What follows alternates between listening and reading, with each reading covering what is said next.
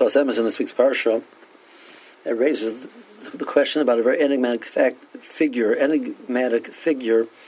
Lot. Lot has tremendous chusim. He's the progenitor of David HaMelech through Ammon HaMoav, and eventually through Rus and through Nama Ammonius. He's able to meet Malachim. He's saved from storm. At the same time, we find Lot has his issues.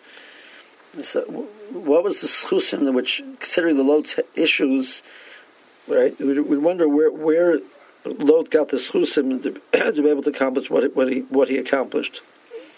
So Rashi says that we see that Lot was able to keep quiet and not disclose the fact that Sarah Imenu was the wife of Avraham.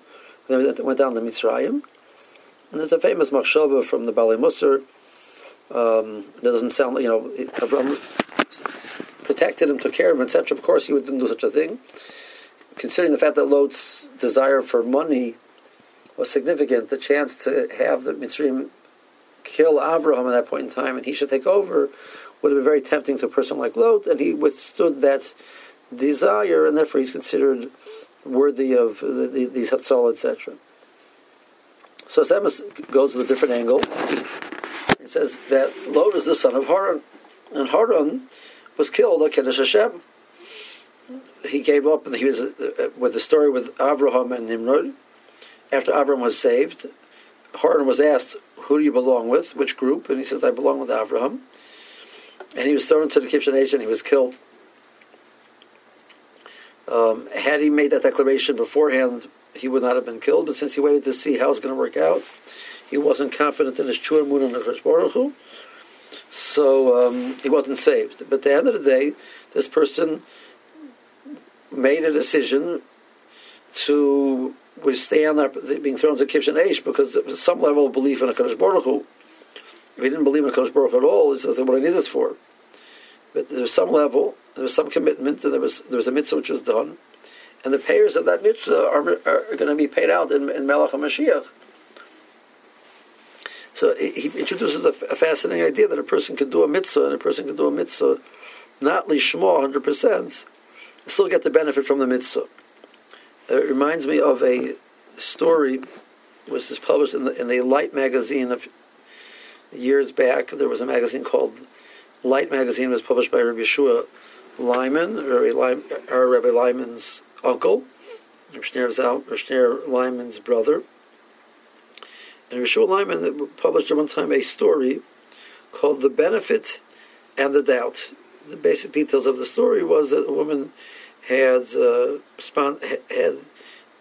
hosted a tzedakah tea in her house, and while that happened, her child got into one of her medications, which was poisonous, dangerous, and consumed a very large amount of them.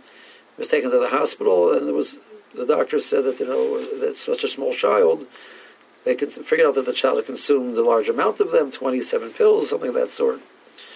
The last person who came in was a full-sized adult that had 10 of them and was dead. Kal v'chomer, ben menosh kal v'chomer, her child. Child survived. There was a nace,